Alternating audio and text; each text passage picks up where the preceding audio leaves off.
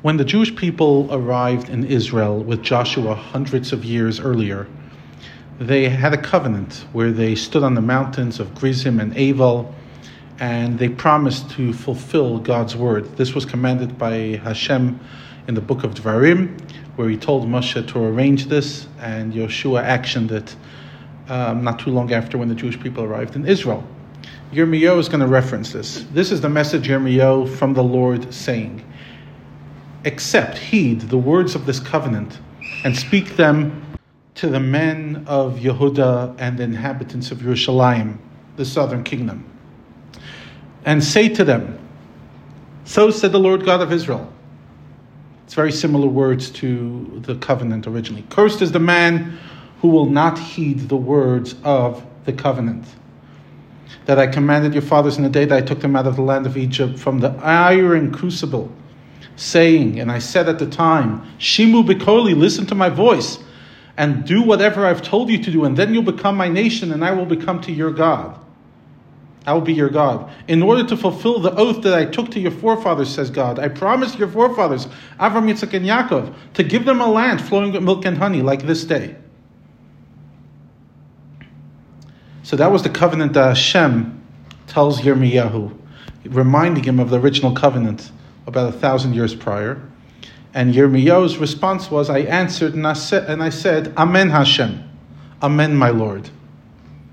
Hashem said to me, proclaim all these matters in the cities of Judah and in the streets of Yerushalayim.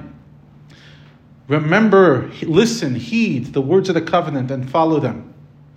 For I forewarned your parents, your fathers, in the day that I brought them from the land of Egypt till this day, time and time again. What did I tell them? Shimu bikoli, listen to my voice. But they didn't listen.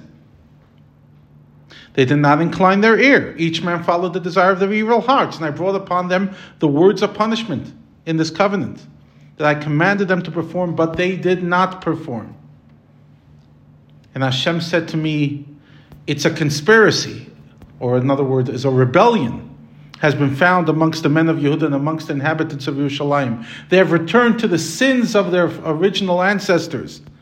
In the wilderness, to refuse to heed my voice, they followed false gods to worship them. The house of Israel and the house of Yehuda have breached my covenant that I made with their fathers.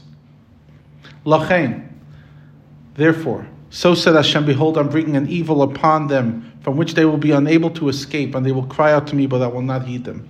If I could just cut in and say, it's mind-boggling for us 2,500 years after these prophecies that nobody listened. We think to ourselves, if we had a prophet today at the level of Yirmiyahu, would we listen? It's a good question. Back, verse 12.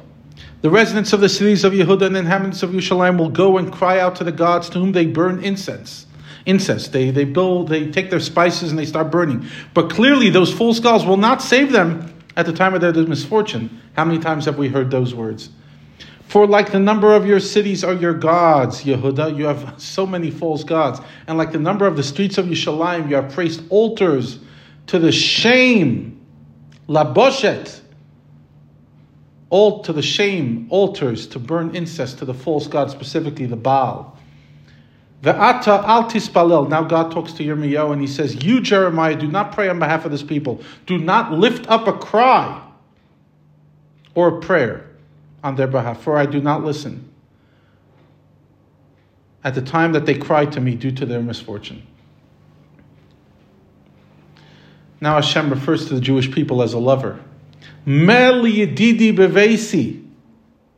What has my beloved to do in my house? Where is she performing the wicked plots of the multitudes?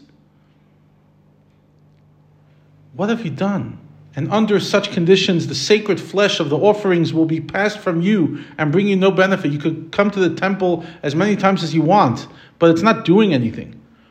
When it is your evil, then you delight. You get joy from your evil, not from your sacrifices. The Lord called your name a flourishing olive tree, fair of fruit and form. But now to the sound of the great tumult of war, he ignited a fire upon the tree and its branches have been broken. Now he uses the imagery of a tree. Vashem tzvakot, the Lord of hosts who planted you. He himself spoke evil of you due to the evil of the house of Israel and the house of Judah, which they performed for themselves to anger me by burning incense to the Baal. And now Yirmiyahu gets personal. Although it's in the same chapter, it's a totally different prophecy. It's not really a prophecy, it's more Yirmiyahu complaining, venting about how he's being persecuted by the people. Because Yirmiyahu was going around saying all these prophecies and no one wanted to hear a word. The Lord informed me, and I knew. Then you had shown me their actions, the deeds of the inhabitants of my city of Anatot. And not only did they reject my prophecy, but they totally humiliated me. But I was like a tame lamb, which obeys every order until it's led to slaughter.